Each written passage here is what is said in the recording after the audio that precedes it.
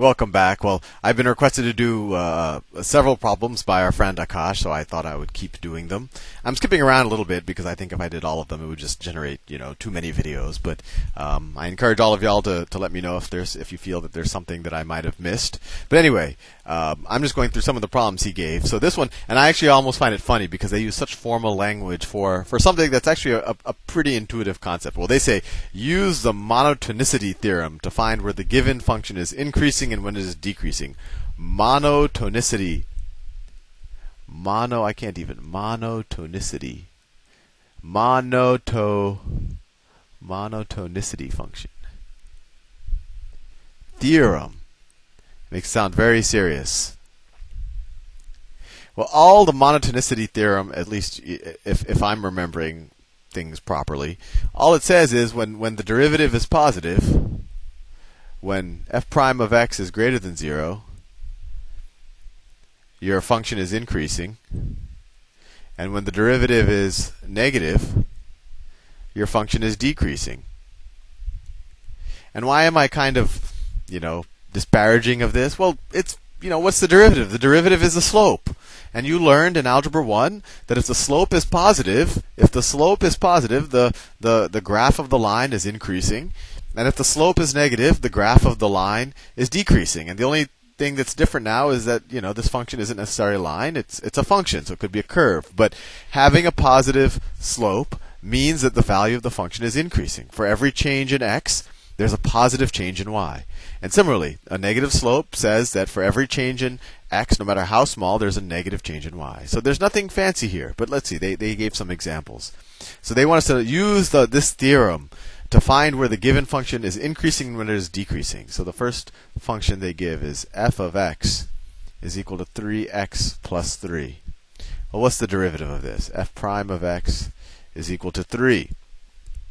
Well, for any value of x, this is positive, right? F prime of x is positive for all values of x. So this thing, using the monotonicity theorem, is is increasing for all values of x. And you could have done that in the 9th grade. How? Well, you would have said, well, this is the slope y-intercept. The slope is 3. So this is an increasing function. The function will look something like this.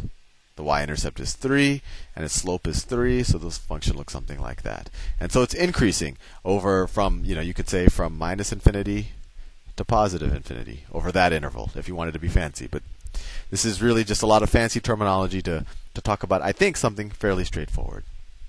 Anyway, the next one looks a little bit more interesting. h of z is equal to z to the 4th over 4 minus, and I hope I'm reading this right, 4z to the 3rd over 6. So let's see if we can figure out when this is increasing and when this is decreasing, when the function is increasing or decreasing. So what's the derivative of this? H prime of z is equal to, let's see, 4. Well, this will cancel out, so it's z to the 3rd, right? 4z to the 3rd over 4, so that's z to the 3rd, minus, let's see, 3 times 4 is 12z squared, but 12z squared over 6, so it's 2z squared. And so we just have to figure out when is this function greater than 0 and when is this function less than 0. And to figure this out, we really just have to break out our algebra toolkit to figure out, well, when is this function equal to 0? So let's set z cubed minus 2z squared is equal to 0. And we could factor, we could factor out a z squared. And then we have z minus 2 is equal to 0. So we know that either z squared is equal to 0 or z minus 2 is equal to 0. So the points at which the derivative is 0, so h prime of 0 is equal to 0 and h prime of 2. And that's just our algebra 2. So h prime of 2 is equal to 0.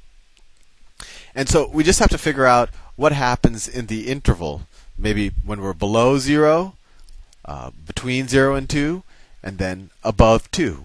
So what is the derivative? So when we're below 0, let's just take a point. Let's say h prime of negative 1. H prime of negative 1 is equal to what?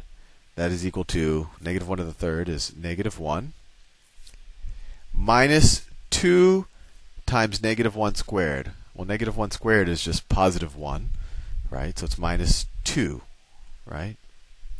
So it equals minus 3.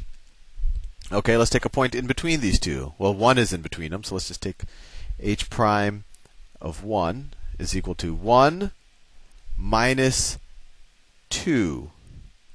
1 minus, let's make sure I'm doing that right. 1 minus 2, right? Because it's 1 squared. So it equals negative 1. H prime of 1. And then what happens when we go of z values greater than 2? So let's try 3. H prime of 3 is equal to what?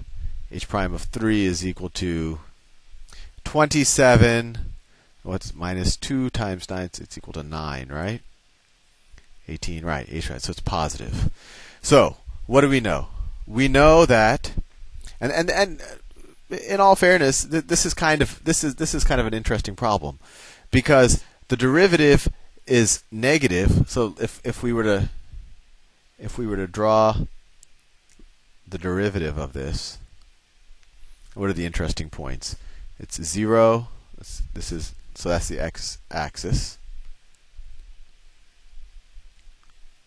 That's 0, and then we had 2. And this, I'm going to draw the derivative. I'm not drawing the actual function.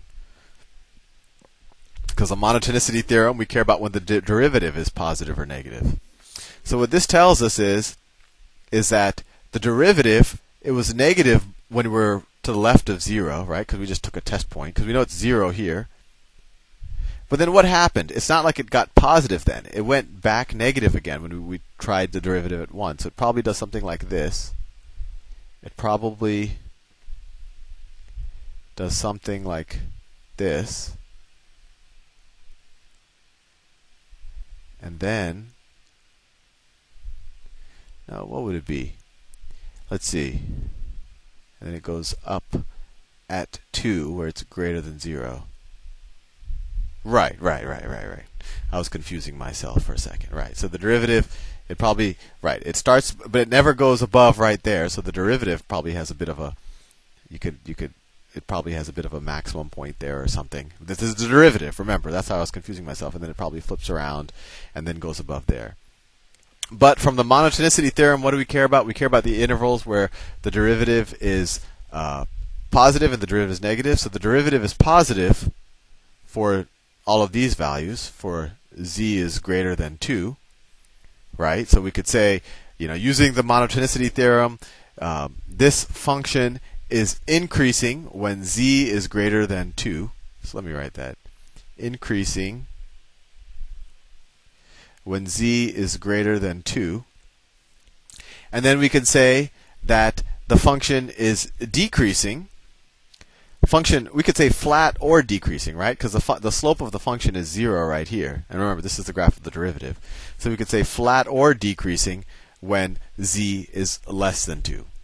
And depending, you normally do consider flat monotonic kind of in one direction. So you could say monotonic increasing would still include something that kind of flattens out. Well, anyway, I'm pushing 10 minutes, and I don't think I have time for the next problem, which I might do in the next video. But hopefully you found that a little bit helpful and not too confusing. I will see you in the next video.